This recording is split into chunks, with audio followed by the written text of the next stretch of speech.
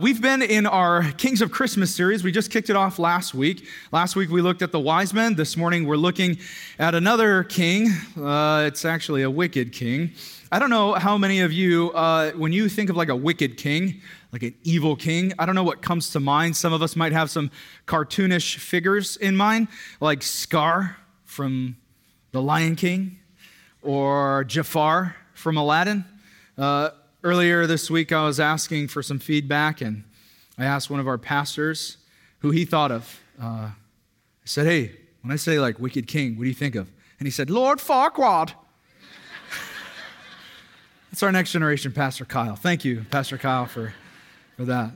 But some of us have a little bit more sinister people in mind. You know, if we think about the Star Wars, it's Emperor Palpatine, Darth Vader, Lord of the Rings, the Dark Lord, Sauron. But the interesting thing about all of these characters that some of us know from the silver screen is that if we think about kind of the historical figures, a lot of these character traits that we see, again, in movies or we read about in books, those characters all have similar traits to real wicked kings, like actual evil people who have existed. And in the Old Testament, we see many wicked kings, actually those who led in Judah and those who led in Israel. But even in more modern, recent eras, right? We think of evil leaders who lead their people with harsh tyranny. You think of Mao, Stalin, Hitler, Mussolini, Pol Pot. I mean, the list goes on, and history is filled with records of people who have committed heinous and evil atrocities with their power. Lord Acton actually was the one who coined the phrase about power. He actually said that power tends to corrupt, and absolute power corrupts absolutely, like no questions about it. And when we come into our text today, we're actually going to see a king who kind of dwarfs a lot of them and fills in a lot of the characteristics that we see throughout history in these recordings of evil kings and wicked kings. And this is actually King Herod. So we're going to be looking at the wicked king this morning. If you have a Bible or an app on a digital device, I'm going to invite you to find Matthew chapter 2.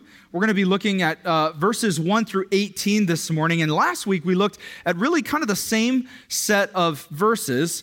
And what we're going to do is this entire series is going to be in Matthew 2. And last week we kind of highlighted the wise men or the wise kings. This week we're going to highlight the wicked king. And we're going to use the same exact passage. We're going to go through it and we're going to see the different perspectives and unpack it accordingly. And today we come in contact and we see from King Herod. We read about him last week. We're going to read about him again. But just so I know, or we kind of know where we're at in the storyline, last week we talked about the three wise kings. These are the three magi, the astrologers, sorcerers, magicians that had come from the east because they saw this new star. And that star we talked about was them being curious about creation. It was their role and job to kind of read the heavens and then to give decrees to the king so he could rule well. And so they saw this new star, and it was their curiosity about creation or their wonder about the world that led them to truly seek out the truth about what the star was. We talked about how there's most likely a tradition from Persia that Daniel in the lion's den, that he would have left scrolls for them, and they would have searched those scriptures, and they would have actually found that those scriptures led them to find this king of the Jews who had been born. And so we pick up that storyline here. And while we talked about them last week, the encouragement of the challenge for us was to actually look at creation, to ask great questions about creation, and to have our curiosity about creation lead us to the King of creation, whose name is Jesus, that we would actually bow down and worship him. And so this morning, again, we pick up and we're going to be focusing on the wicked king rather than the wise kings in King Herod. So if you found your place in Matthew chapter 2, I'm going to invite you to stand alongside of me this morning as I read God's word for us. If you're new to Grace, we stand out of reverence and respect for the word of God.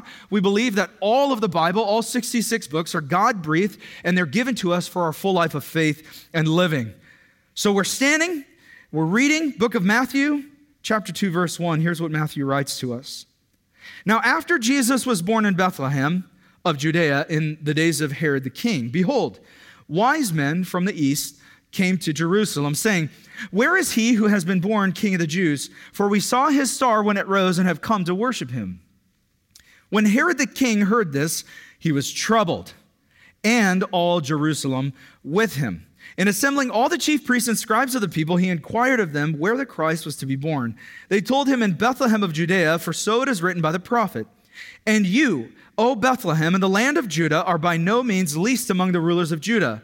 For from you shall come a ruler who will shepherd my people, Israel. Then Herod summoned the wise men secretly and ascertained from them what time the star had appeared. And he sent them to Bethlehem, saying, Go and search diligently for the child, and when you have found him, bring me word that I too may come and worship him. After listening to the king, they went on their way. And behold, the star that they had seen when it rose went before them until it came to rest over the place where the child was. When they saw the star, they rejoiced exceedingly with great joy. And going into the house, they saw the child Mary, his mother. They saw the child with Mary, his mother, and they fell down and worshiped him. Then opening their treasures, they offered him gifts, gold and frankincense and myrrh. And being warned in a dream not to return to Herod, they departed to their own country by another way. Now when they had departed, behold, an angel of the Lord appeared to Joseph in a dream and said, Rise, take the child and his mother and flee to Egypt and remain there until I tell you. For Herod is about to search for the child to destroy him. And he rose and took the child and his mother by night and departed to Egypt and remained there until the death of Herod. This was to fulfill what the Lord had spoken by the prophet. Out of Egypt I called my son. Then Herod, when he saw that he had been tricked by the wise men, he became furious, and he sent and killed all the male children in Bethlehem, and in all that region who were 2 years old or under, according to the time that he had ascertained from the wise men. Then was fulfilled what was spoken by the prophet Jeremiah. A voice was heard in Ramah, weeping and loud lamentation, Rachel weeping for her children. She refused to be comforted because they are no more. This is God's word. Let's pray before we jump into this passage. You may be seated.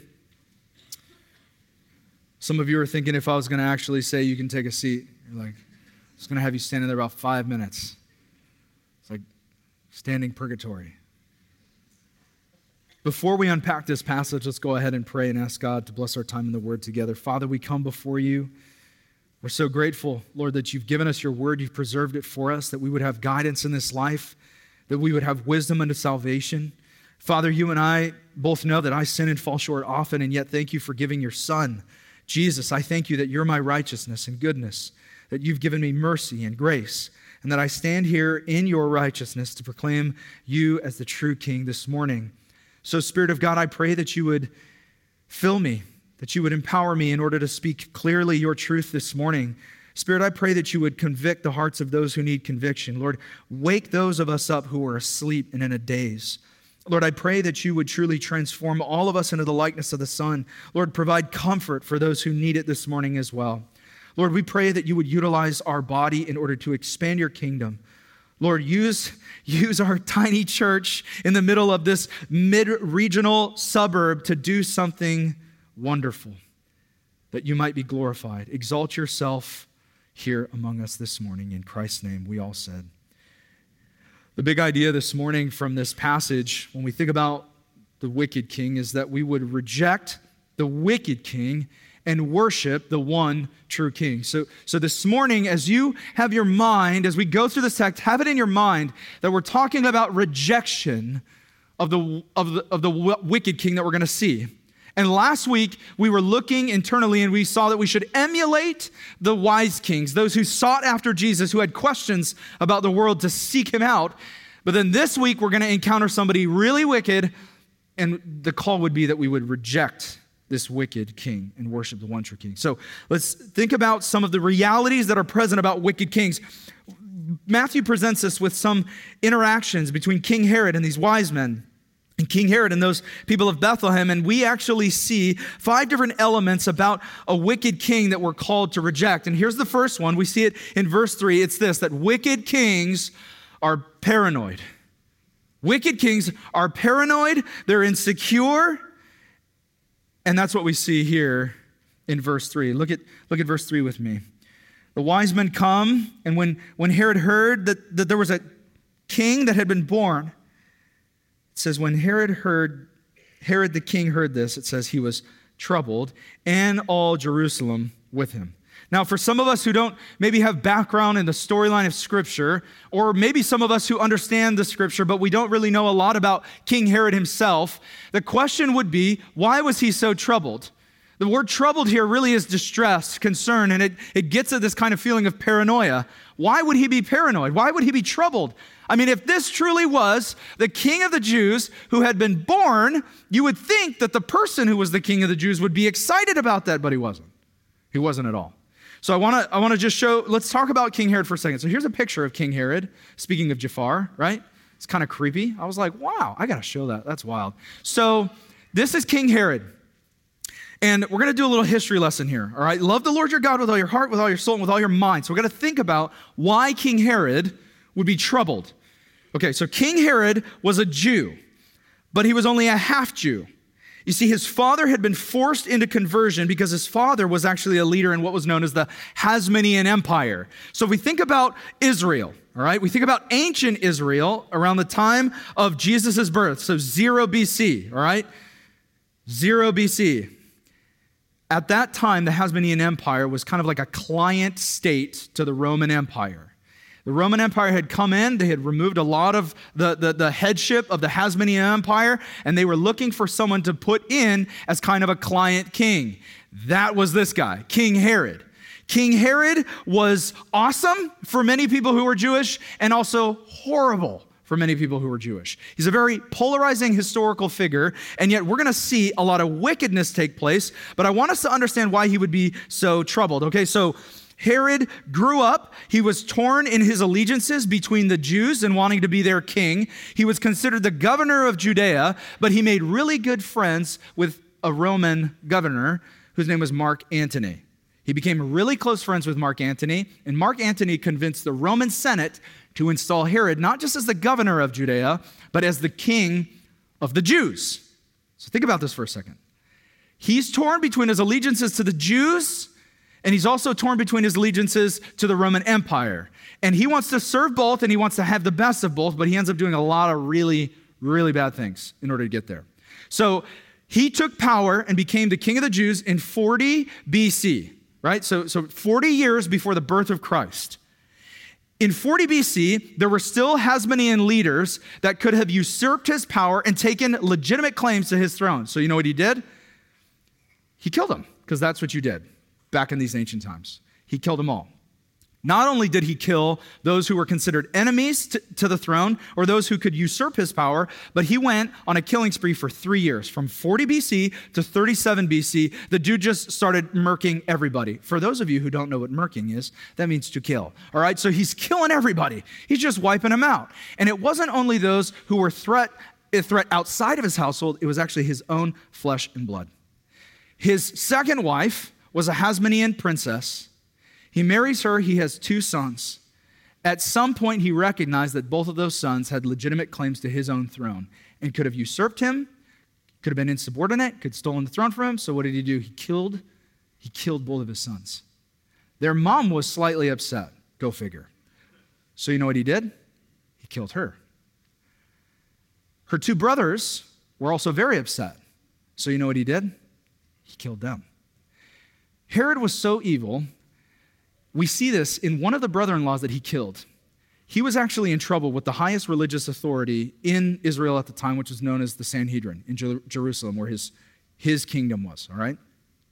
He was in deep trouble with them for some of the things he'd been doing. He was on trial before the Sanhedrin, and they had the religious power to actually execute judgment over him. One of his brother-in-laws stood up for him in front of the Sanhedrin, and not but a year later, he killed that brother-in-law. This was not a nice guy. So why is he polarizing then? He's polarizing because it wasn't only the wicked things and the dark things that he did in order to get power, but he's polarizing because he brought a lot of good to the average citizen in Jerusalem and in Judea and in all of Israel. You see, again, he was torn between his allegiances to be a Jew and be a Roman. He loved Greco-Roman culture, and he was very, very skilled as an architect. And he commanded and called for many buildings to be built, civic buildings that are really, the rubble is still in Israel today. In fact, if you've ever been to Israel, Pastor Scott and I, we went at different times to Israel, but we were laughing about this because it's basically like a King Herod tour. Like, okay, this was King Herod's summer home, and then here's his winter home, and then here's his gymnasium, and then here's the aqueducts he built. It's his Caesarea Philippi and his temple here. He literally built so many things. But his kind of the prize jewel of all of his pursuits as an architect and as a builder, expanding all the Jewish names through Roman architecture, was the rebuilding of the Temple Mount in Jerusalem itself.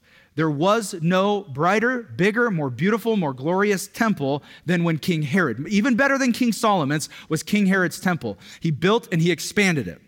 In fact, some of his temple is still existing today. The western wall of the temple that he built is the Western Wailing Wall today in Israel, where you see Jews praying today. That's part of his command, his decree to build. Okay, so he was a prolific builder. He not only did that, he lowered taxes. He brought incredible. He brought a lot of people who were poor citizens out of poverty. He brought a lot of agricultural technology that made farming a lot easier in this region. So this is why he's a very polarizing figure. But it doesn't excuse the wickedness that he committed in order to take claim over the throne. And here's what we just need to think about this for a second. Herod had been ruling from 40 to 37 and wiped out all of those who could have overtaken his throne. Then from 37 to the birth of Jesus, this guy ruled and reigned and was considered what? The king of the Jews. The king of the Jews.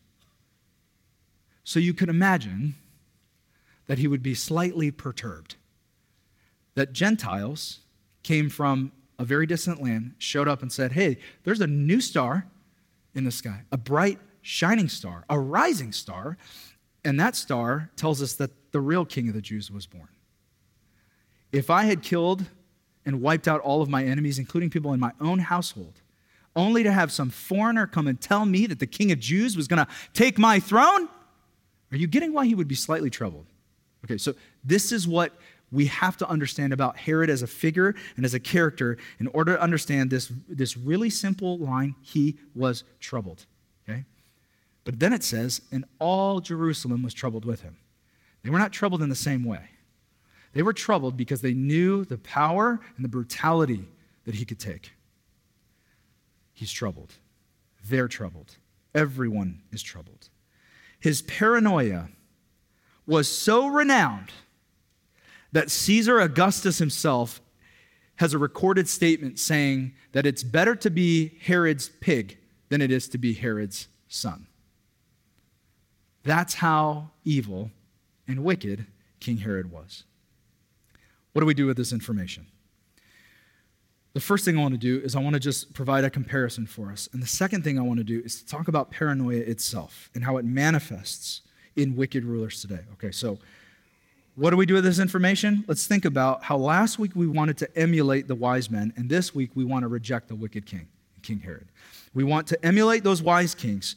So let's look at this comparison, okay? So the wise kings came, those wise men came, and when they saw the star, what did they do? They personally sought out the scriptures themselves. They looked for truth themselves. They didn't take anybody else's word for it. When Herod heard about this, he sought others who sought out the truth about scriptures. There was a distance between him and his study of the scriptures, a personal devotion, we'll call it. The wise kings emulate for us a pattern and a desire that we would have to actually seek truth for ourselves. This is one of the things in the New Testament. Jesus commissioned Paul, the apostle, to go to the Gentiles. And he goes to this city called Berea, and he tells them about the gospel. And those good Jews that were there who heard about the Messiah coming, they went back and they studied the word for themselves.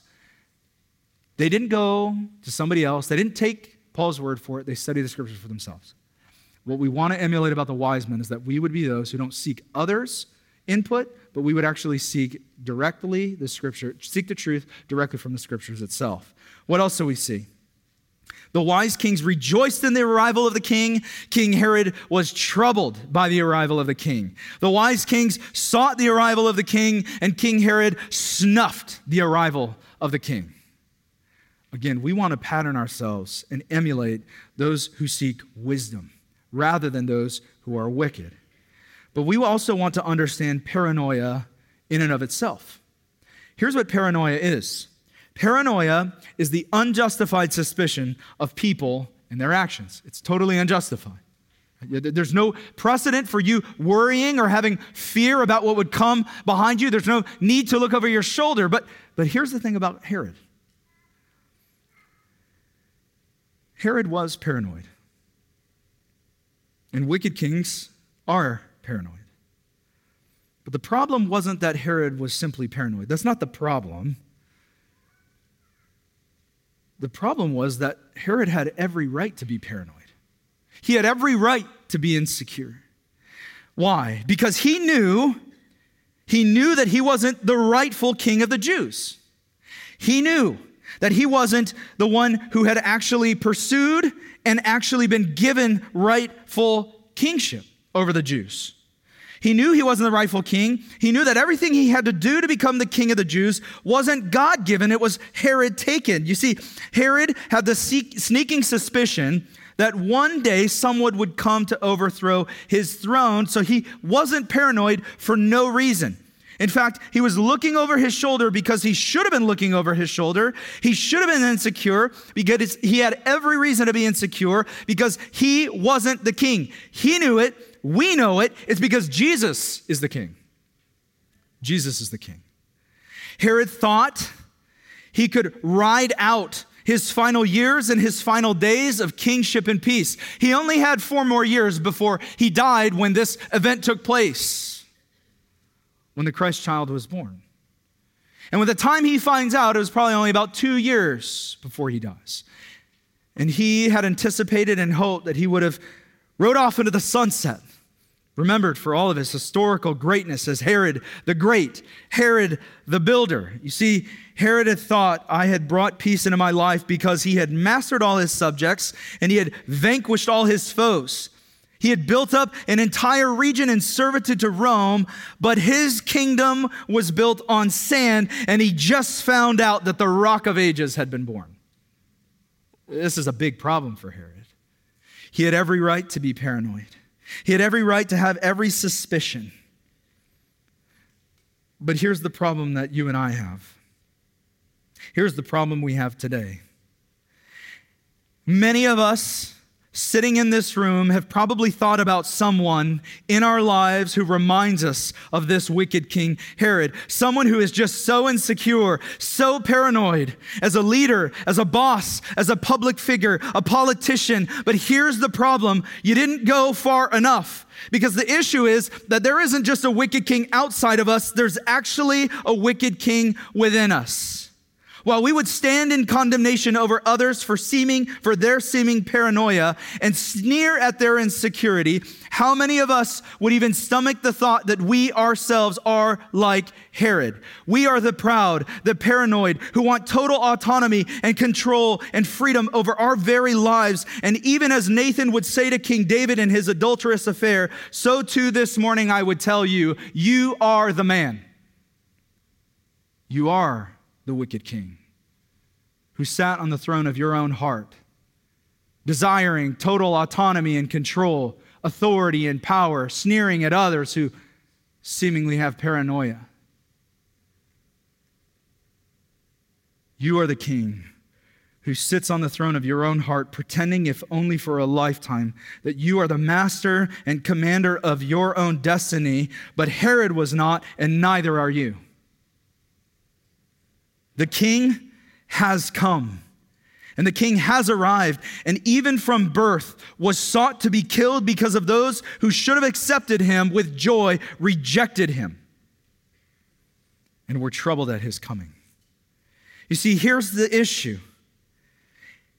If there is a king of the universe, if Jesus is king, that means he's sovereign over your life and over my life. That means he calls the shots. He has control. I don't get to tell him who I get to sleep with. I don't get to tell him when I give and when I don't. I don't get to tell him who I love and who I don't. I don't get to tell him how he made me or how he should have made me. I don't get to tell him when I worship or how I worship. I don't get to tell him what I can listen to or can't listen to. I don't get to tell him who I can and can't spend my time with, where I can and can't go, who I will follow, who I won't follow, what I will watch or what I won't. Why? Because you're not the king. Jesus is the king.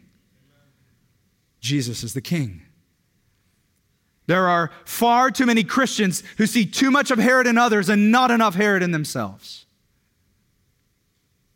In order to receive the joyful news of the gospel of Jesus, which is good news, you must look in the mirror and realize that you yourself are the one who is the wicked king in the storyline, not the one who receives with joy and worship. The bad news is that we all have fallen short of the glory of God.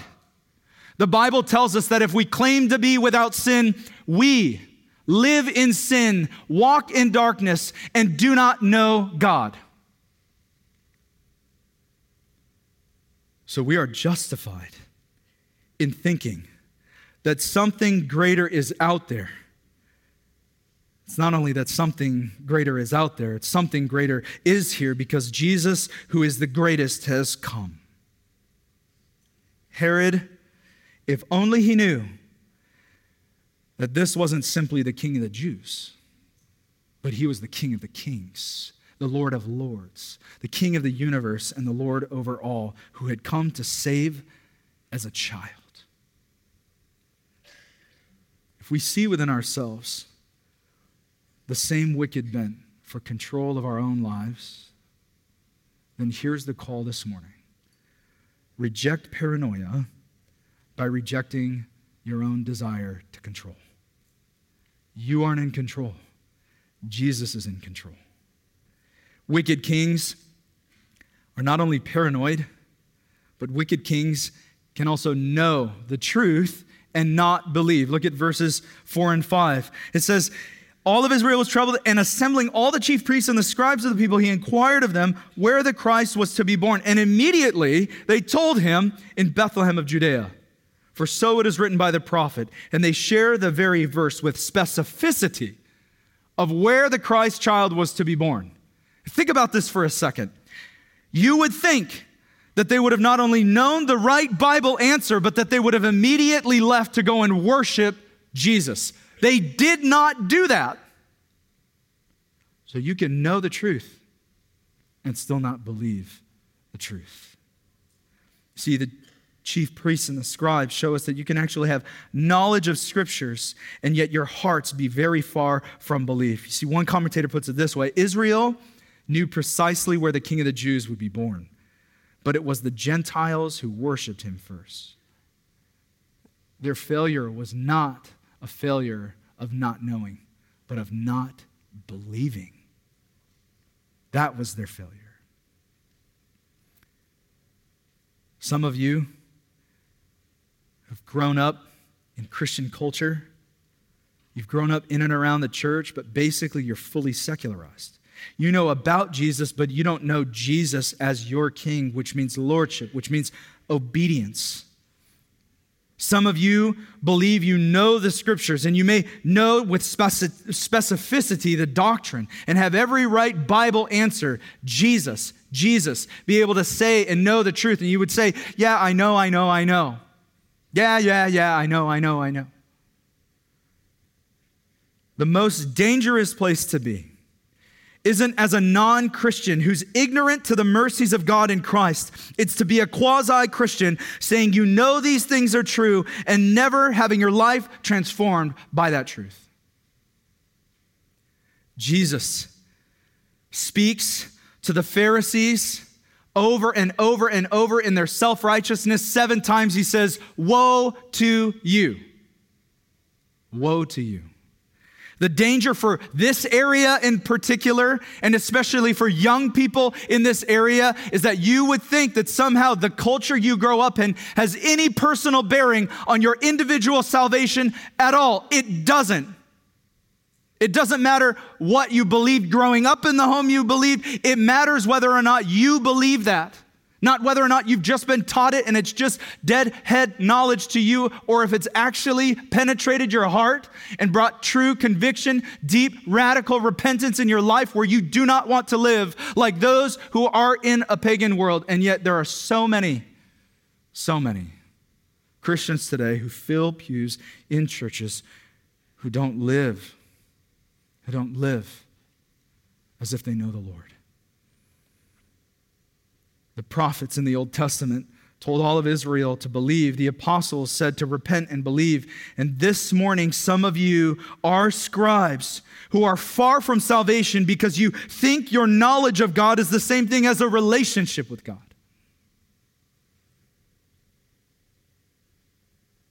It pains me as a shepherd and a pastor in this church that your pastors and shepherds have to sit up here week in and week out during announcements, during sermons, and call this body to share the love of God in Christ Jesus.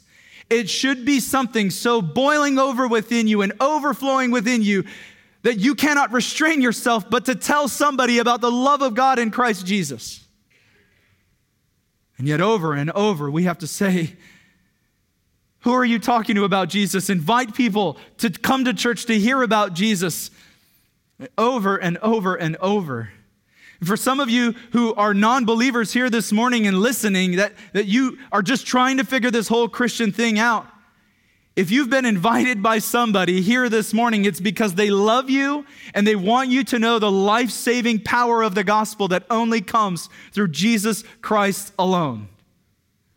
And if you've invited no one to church and told no one about Jesus, I would wonder if you truly know of his love. We must reject mere knowledge with true faith and repentance. Some say that the furthest journey of faith is 18 inches long. It goes from the head to the heart, right here, the furthest distance to travel. Some of you have heard over and over and over, here. And your heart is still far from God. This is why God would tell the Israelites in the Old Testament that he hates their worship, to just stop worshiping, because he hears it in their praise of their lips, but their hearts are so far from him. God cares about your heart. There was a gifted orator, a defender of the faith, who wrote so many books that bolstered people's faith in the Lord because of his logical defenses, his emotional appeals, and his illustrations that gave life to so many arguments that gave assurances to so many believers. Only coming to find out that Ravi Zacharias had misused, mistreated, sexually abused women for his own personal gratification in multiple adulterous affairs for decades on end. You can say you know God and your heart be very, very far from him. Woe to those of us who would presume to walk into a sanctuary to give visible signs of faith and repentance, but our hearts are completely unchanged. That our lips would praise and our mouths would instruct and our very souls be left untransformed and actually troubled at the thought that Jesus has any right to come and tell me how to live. Let me tell you something. Jesus has every right. He is your creator and your God and your king. Aren't you glad you came to church this morning? Wicked kings are not only paranoid, wicked kings can actually know the truth and not actually believe the truth. Wicked kings are also deceitful. Look at verses 7 and 8. After they tell him with specificity where the king of the Jews was to be born, it says Herod summoned the wise men secretly, and ascertained from them what time the star had appeared. So if you think about this, what he's doing. The wise men appear, they tell him about this king that was born. He's troubled. Jerusalem's troubled. They're like, we don't know what this fool's going to do. He might kill everybody. He sends out the chief priests and the scribes, and then secretly, he has the wise men tell him specifically, when did this star arise? He wanted to know in secret. He wanted to have really the cover of darkness, in the shadows of secrecy, bring about his will. This is deceitful. It's being fake. He's a fake king. Fake people want you to think highly of them while they do the most lowly of tasks behind your back. They will pull together meetings in order to control the narrative. That's what this king is doing. The chief priests and the scribes went around to hear the answer from the wise men believing that this king would have had the best in mind, tell him the answer. He wanted that information for himself because he had already had another plan that he was hoping to follow through on, and it was to kill this child. Look at verse 13 with me. Verse 13. He says, "Now when they had departed, behold, an angel of the Lord appeared to Joseph in a dream and said, 'Rise, take the child and his mother and flee to Egypt and remain there until I tell you. For Herod is about to search for the child to destroy him.'" To destroy him. In order to destroy him, Herod wants what the wise men know, this timeline of the child's birth. Jesus was born. The wise men come, and Herod wants to determine exactly the timeline. Why? So he could figure out exactly how old this child was that he needed to kill, who had a claim to his throne. Herod knew that this child had a legitimate claim to his throne, and so he couldn't be forthright with the wise man. Wicked kings will use deceit instead of honesty. Instead of laying everything out on the table, they will try and bring and pull strings in order to get their will done. And when you are open and honest about your plans, it clarifies the intentions of your heart. When you don't divulge information and you withhold, you move around in the shadows, this speaks to deceitfulness. And Herod knew that his intentions were bad, so he had to make sure that this meeting was in private. Search for the child, not so I can worship him, but so you could kill him. And here's the call for us, is that we're called to reject deceitfulness and to live in the light. Again, if we claim to know the truth and we walk in darkness, we don't have the truth in us, and we don't know God. Truth and time go hand in hand. If something's true, then over the course of time, it will reveal itself to be true, and that's exactly what we see with Herod. It came to fruition. Wicked kings are deceitful, and wicked kings take life. In verses 12 through 18, we see Herod concocting this plan. The wise men go and they see this child. They're warned in verse 12 not to return the way that Herod had asked them to. Don't say anything to Herod. Next week, we'll look more internally at verses 13 through 15 and the call to go to Egypt, and the protection of God and the providential protection of this Prince of Peace who had just been born. But in verse 16, we see that paranoia, that wicked intent come full force in the anger of Herod. Look at verse 16. It says, "Then Herod, when he saw that he had been tricked by the wise men, became furious, and he sent and killed all the male children in Bethlehem and in all that region who were 2 years old and under, according to the time that he had ascertained from the wise men."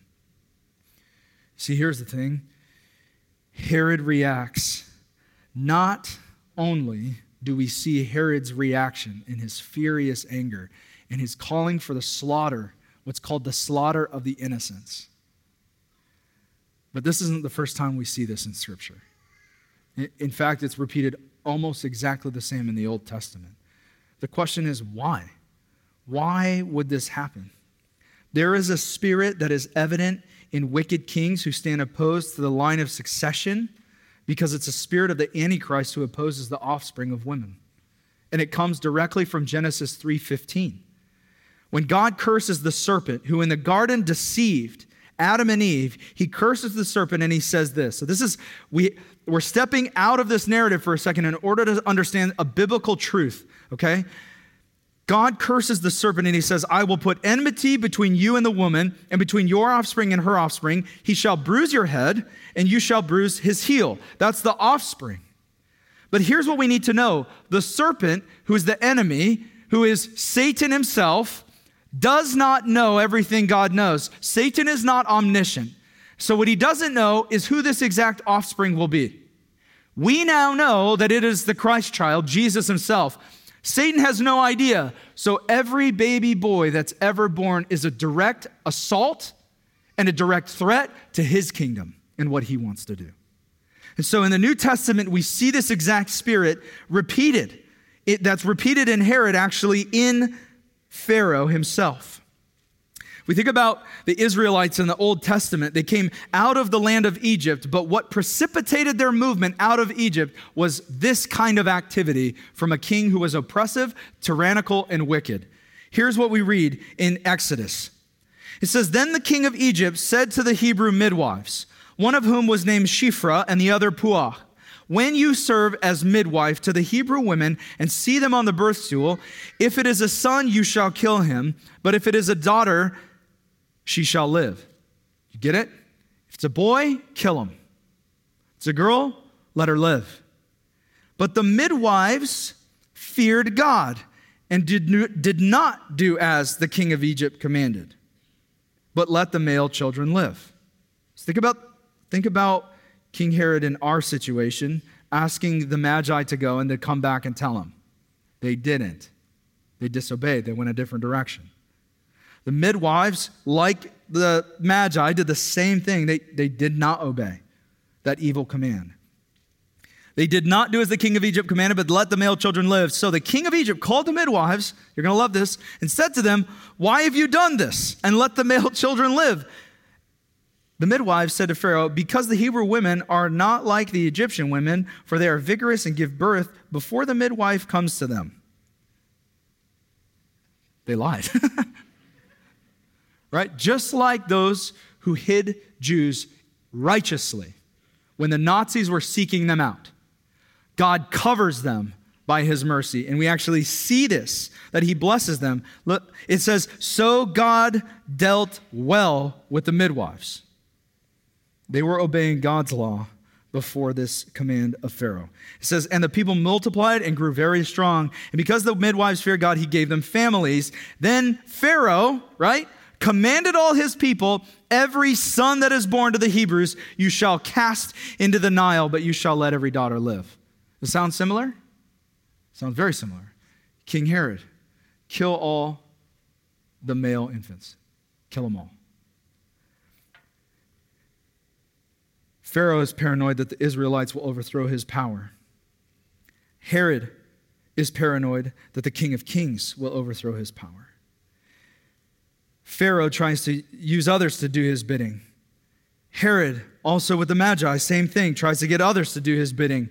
And eventually both of them call for the extermination of all of the boys, one like the other. That's the spirit of a wicked king. That's all those who stand opposed. And here's the thing. Whenever we see the slaughtering of innocents, it is an attack on the headship that was forfeited by Adam and was promised through Eve to the offspring of Adam, that there would one day be a baby boy who delivers the people of God forever, overthrowing the kings and every kingdom of this world and pointing forward to the lordship of the Lord Jesus himself, who is the King of Kings. You see, even today, when we look at the murder of unborn children with the practice of abortion, this falls in line with the spirit of Herod, spirit of Pharaoh that takes life and doesn't give life. Herod and Pharaoh were both more interested in their own success and their own plans. Paranoia and fear gripped their hearts, and in making their name great, they desired to actually do the unthinkable, to commit heinous atrocities, so that they themselves could have an unattainable kingdom that stood forever, which belongs to Jesus Christ himself alone. Do you see then how the spirit of Herod and a spirit of Pharaoh, this wicked spirit, is still alive in our world today? We have to condemn the action and the activity of abortion as evil and wicked. But I also want to speak to those of you in a room this size and in a church our size, guarantee that abortion would hit close to home for some of you. And I just want you to recognize that there is forgiveness and healing in Jesus Christ. And in Jesus Christ alone is there healing and forgiveness. While we would condemn the truth and while we would want to discontinue any legislation that would lead to this type of activity, all of us who are believers in Jesus can point to the good news of the King who came to deliver us from the wicked king, even if we ourselves were that wicked king. Here's a hard truth for us to wrestle through, okay? This action of Herod killing all these babies in Bethlehem and in all that region. This is again known as the slaughter of the innocents. But the only innocent person who's ever lived and died, his name was Jesus. And here's the hard truth. You and I were the ones that slaughtered that innocent because of our sin. Galatians 4:4-5 tells us, but when the fullness of time had come, God sent forth his son, his baby boy, to be born of a woman, born under the law, to redeem those who were under the law, that we might receive adoption as sons, daughters of the Most High. So I'll just say this. I don't understand that kind of mercy or that kind of love. Some of you know my story. My wife and I, Andrea, you know our story. We had a 10-day-old infant son who passed away from a virus. And I can tell you right now, I would not trade him for any of you or for all of you. I don't understand how the heart of God and the mercy of God and the grace of God would be so kind and compassionate to those who killed his son in order that those same people would be forgiven. That is a radical love. That yes, we have broken God's law and we deserve judgment for our wickedness and punishment for our sin, but that God would actually give his only son, this child that we read about, who was born in a manger in innocence and vulnerability, and that we ourselves, by our sin, hung on the cross, murdered brutally, that very son would look to you and I and say, I love you and I forgive you. I don't understand that kind of love.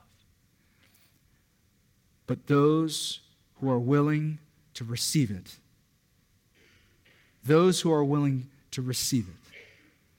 are adopted as sons and daughters of the Most High God. The blessing that we see in this passage is that wicked kings fail.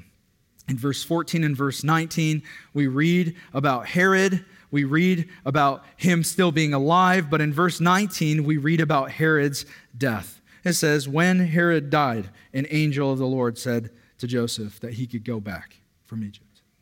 So I just want us to think about this for a second. Herod, as an evil king who sought to kill this child, is the only one who dies in this passage. And the king who was sought to be killed, who was the innocent, is the one who not only died, but who is alive and reigns forever as our living hope and the King of Kings and the Lord of Lords is Jesus. That's who we've come to worship. How ironic for Herod. I want to kind of have like a little bit of a maybe meta moment here, just to think about some of the impulses that we have. Meta meaning like if we think a little bit larger, a little bit bigger picture, broader picture. The biblical storyline presents evil kings as evil as opposed to good. Herod, like Pharaoh, were simply acting out of their culture and their context. Herod was right to protect his throne. The emperors functioned the same way. There's an atheist author and historian named Tom Holland, and he wrote a book that's called Dominion. And the subtitle of the book is How the Christian Revolution Remade the World. And what he argues in this book is that all of what we love and pursue in our culture, whether you're Christian or not, civil rights, individual rights, liberties, freedom, justice, throwing off tyranny and oppression, all of these are not Roman values, they're not Greco-Roman values, these are Christian values.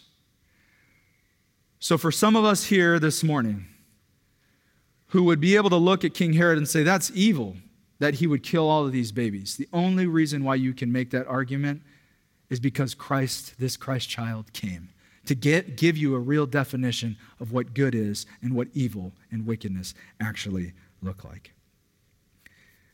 When we think about Jesus Christ, he is the one who came, who was pursued to be killed, and when the time came, he gave his life for those who would repent of their sins, see their wickedness, and receive him as the King of Kings. Let's pray.